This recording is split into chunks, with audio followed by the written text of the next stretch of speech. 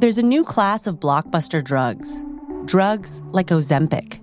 They're changing bodies. And all of a sudden, just the weight starts falling off. Fortunes. It just got too expensive. They're just bank breakers. And industries. There was a lot of excitement. There was a lot of skepticism. The impact of these drugs, from business to health, is just beginning. From the Journal, $1 Trillion Shot. Find it in the Journal feed wherever you get your podcasts.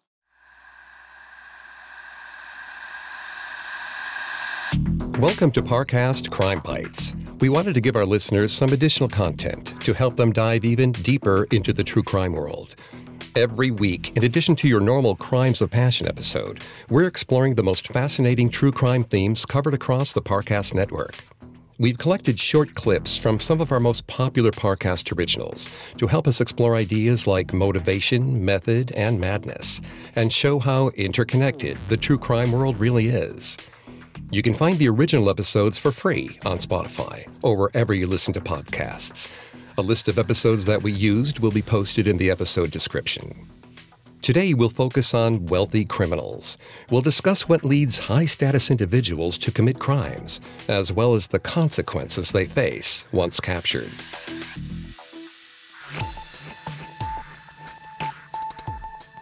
Psychologist Brad Klontz provided a look into the minds of the ultra-wealthy.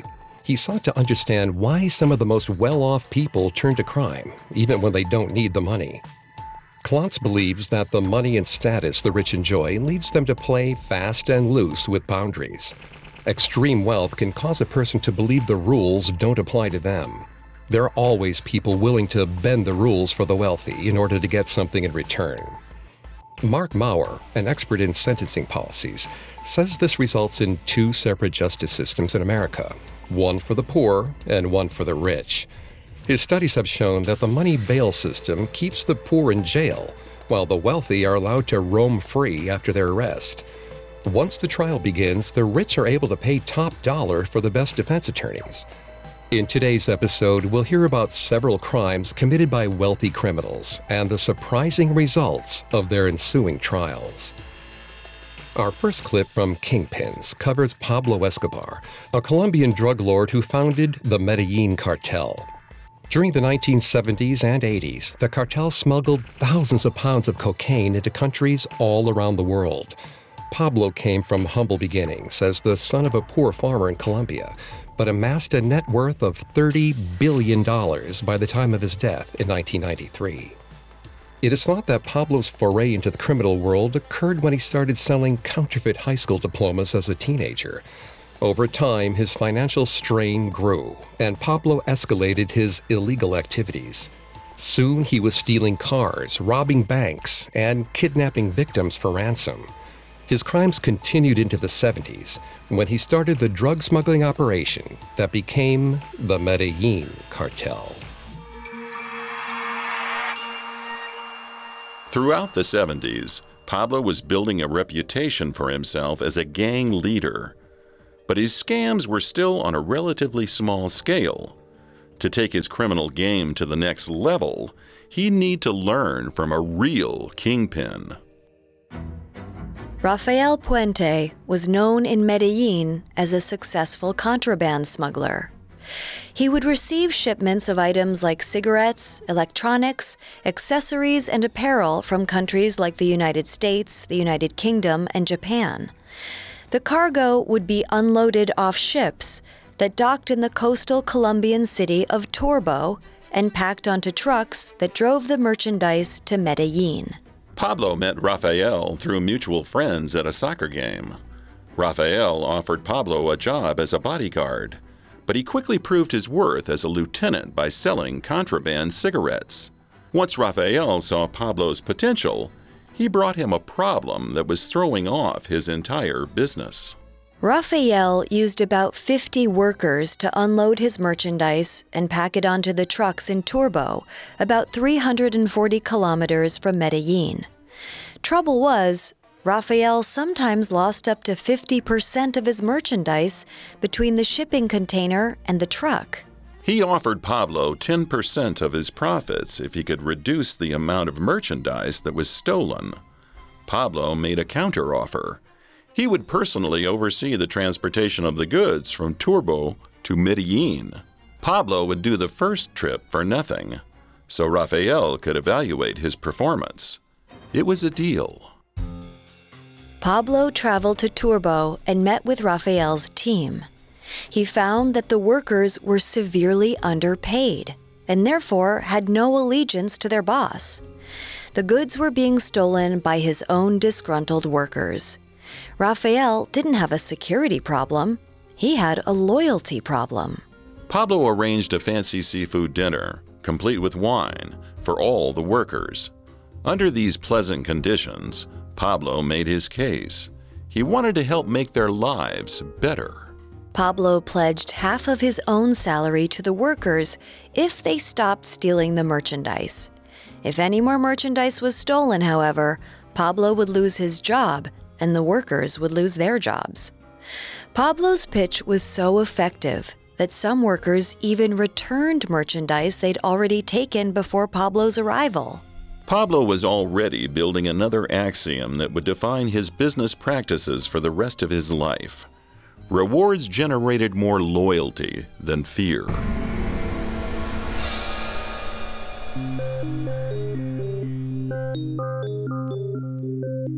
In that clip from Kingpins, Pablo Escobar gained the trust of a gang of drug smugglers in order to increase his overall profit. Pablo eventually used these same tactics in his own cartel to great effect. In 1989, he was named the 7th richest man in the world. When Pablo was finally arrested 2 years later, he used his money to cut a deal with the Colombian government. They allowed him to be incarcerated in a prison he'd built himself. Dubbed La Catedral, the penitentiary featured a jacuzzi, a soccer field, and a full bar. Pablo was allowed to take visitors and was even able to conduct his cartel business from inside his cell. Pablo Escobar showed how a tiny criminal operation could rapidly expand. Many hyper-rich criminals were able to pull off similar feats. Our next subject, Bernie Madoff, also started small, but eventually his wealth would eclipse even Pablo Escobar's. Coming up, we take a look at Bernie Madoff's $65 billion Ponzi scheme. Now back to the show. So far, we've discussed how Pablo Escobar built a drug smuggling empire and used his wealth to buy a cushy stay in prison. Our next criminal wasn't nearly so flashy, targeting wealthy investors rather than those suffering from drug addiction. In our next clip from Parcast original Con Artists, we'll learn about the mastermind behind the biggest Ponzi scheme of all time, Bernie Madoff. By the time Madoff was arrested in 2008, he had stolen $65 billion from investors. Before his Ponzi scheme grew to those heights, however, Madoff founded a small investment securities firm. But even in the early days, he relied on nefarious practices to boost his numbers. He used a tactic called riskless arbitrage, which involved buying a stock at one price while simultaneously locking in a sale of that same stock for a higher price. Essentially, this allowed him to buy and sell a stock at the same time and profit off the transaction. According to financial journalist Diana Henriquez, it's a rule in investment advising to only recommend suitable investments. Suitability is determined by an investor's willingness and ability, personal circumstances, to take on a certain level of risk. This rule is legally enforced by government regulatory agencies, like the Securities and Exchange Commission. In the early 60s, Madoff ignored the practice of suitability and put his clients' investments into risky, speculative, new-issue stock, whether or not they'd be able to handle that amount of risk. Madoff knew this was wrong and knew it was illegal. He did it anyway. His disregard netted Madoff Securities almost $30,000 in cash by 1962, after just over 2 years in business. That's a little over $250,000 today. But in May 1962, the market crashed. And just like that, almost all of Madoff's clients suffered serious losses.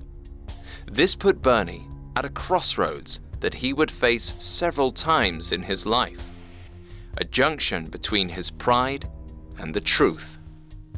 But, as it did time and again, Madoff's ambition and persuasive arrogance knew that if he wanted to reach his goals, admitting failure was not an option.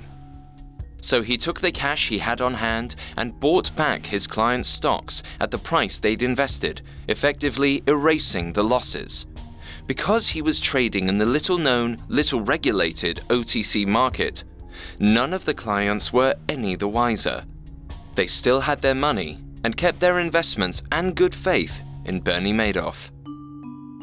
Whether he knew it or not, Madoff was laying out the groundwork for what social psychologist Maria Konnikova identifies as the 8 steps of the successful con. The first of these steps is finding a victim. Madoff quickly realized that as long as his clients got their money back, they weren't liable to ask too many questions. The pursuit of money left many to be easily manipulated. But this manipulation would have to wait, as Bernie's quick fix gave rise to a secondary problem. While he had erased his clients' losses, thereby maintaining their trust, he'd done it at the expense of all his money. There was no way for him to continue his business and save face. Except there was. Bernie had married rich, and with that came privilege. He leveraged his close relationship with his father-in-law, Saul Alpern, to secure a loan to the tune of $30,000. According to Madoff, Alpern loaned him the money, and Madoff repaid him before the end of 1964. At this point, it seems that at just 26 years old, Bernie Madoff had perfected his ability to gain people's trust. He'd broken the law, deceived his clients, taken advantage of a family member, and come out all the richer.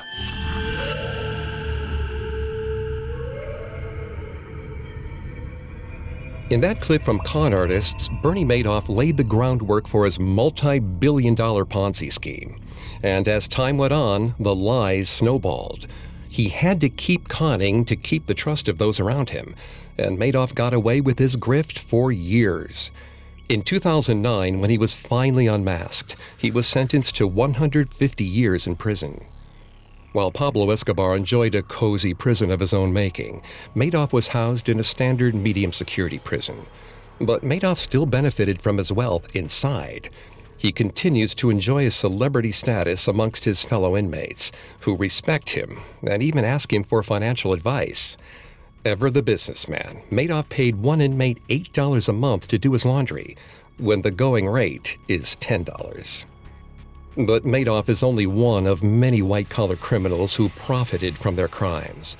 Our final wealthy criminal, like Madoff, relied on illegal means to massively expand her wealth. The last clip is from Female Criminals and covers billionaire tax evader Leona Helmsley. With the help of her husband, Harry, Leona created a New York real estate empire that included hotels, condos, and even the Empire State Building. Leona earned the nickname the Queen of Mean for her harsh treatment of her employees and her tendency to fire subordinates for trivial offenses, just to enjoy watching them plead for their jobs back. Despite being billionaires, Leona and Harry were notoriously stingy. They regularly stiffed their contractors after work was completed and charged Leona's satin dresses as business expenses.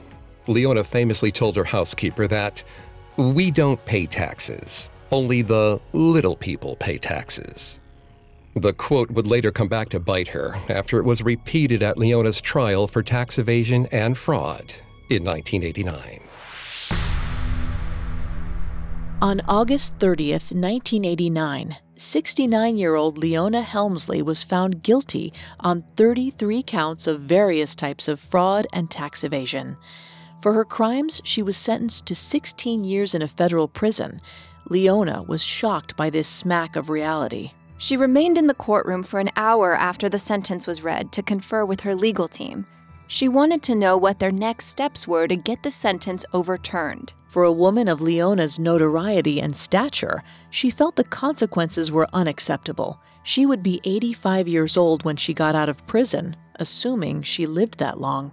As she was being escorted from the courtroom, she was approached by the press. Through tears, she said she was, quote, more humiliated and ashamed than anybody could ever imagine. The stress of the proceedings became too much for her. Leona fainted on the courthouse steps and was rushed to the New York hospital Cornell Medical Center. Her doctors concluded that the stress of the verdict aggravated her irregular heartbeat and hypertension. She was ultimately fine, but needed a few days to rest and recover. Once back on her feet, Leona hired attorney Alan Dershowitz to represent her during the appeal. He was already an established lawyer to the rich and famous, having represented both Patricia Hearst and Jim Baker. Later in his career, Dershowitz would also serve on O.J. Simpson's legal Dream Team with Johnny Cochran. If Leona was humbled by the guilty verdict, it didn't seem to impact her behavior. One morning, while reviewing her case at a cafe in a Helmsley hotel, Leona showed Dershowitz the truth behind her nickname, the Queen of Mean. When their drinks came, Dershowitz's teacup and saucer were dotted with water spots. When Leona noticed the mistake, it sent her into a rage. Dershowitz recalled that she smashed the china and screamed at the waiter for not checking the dishware before bringing it to them. She then made him beg to keep his job, which he begrudgingly did. This is another insight into how important appearances and impressions were to Leona. Dershowitz was a business associate, a man she respected and whom she wanted to be respected by. Everything had to be perfect, or at least appear that way, or it reflected poorly on Leona.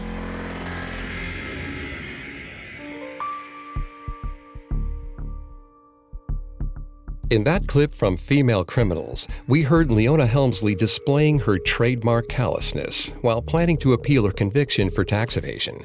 Her efforts were successful, as a judge eventually dropped 25 of her 33 charges, and her 16-year sentence was reduced to 4. In prison, Leona saw herself as superior to her fellow inmates.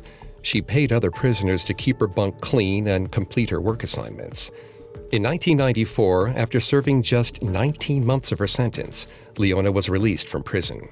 After her husband's death in 1997, Leona left New York City and lived the rest of her days in her estate in Connecticut, until her death in 2007. One of her final acts was to leave $12 million to her dog, Trouble.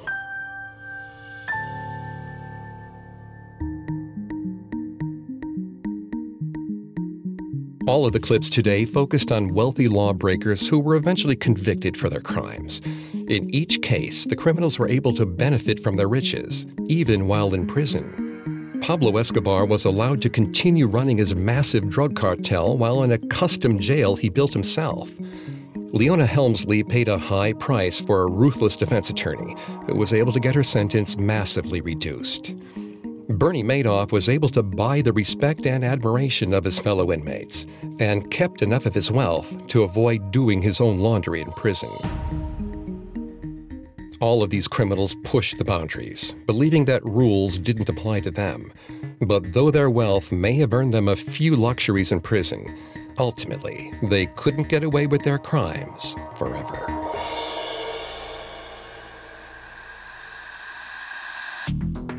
Thanks for tuning into Parcast Crime Bites. We hope you enjoyed this episode on the mind of a wealthy criminal. We'll be back next week with a new episode on criminals who torture their victims. If you'd like to listen to the episodes we discussed today in full, simply search for our Parcast original shows, Kingpins, Con Artists, or Female Criminals on Spotify.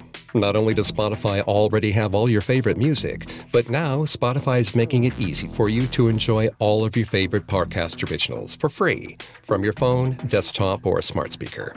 And don't forget to follow us on Facebook and Instagram @Parcast and Twitter @Parcast Network. I'll see you next time.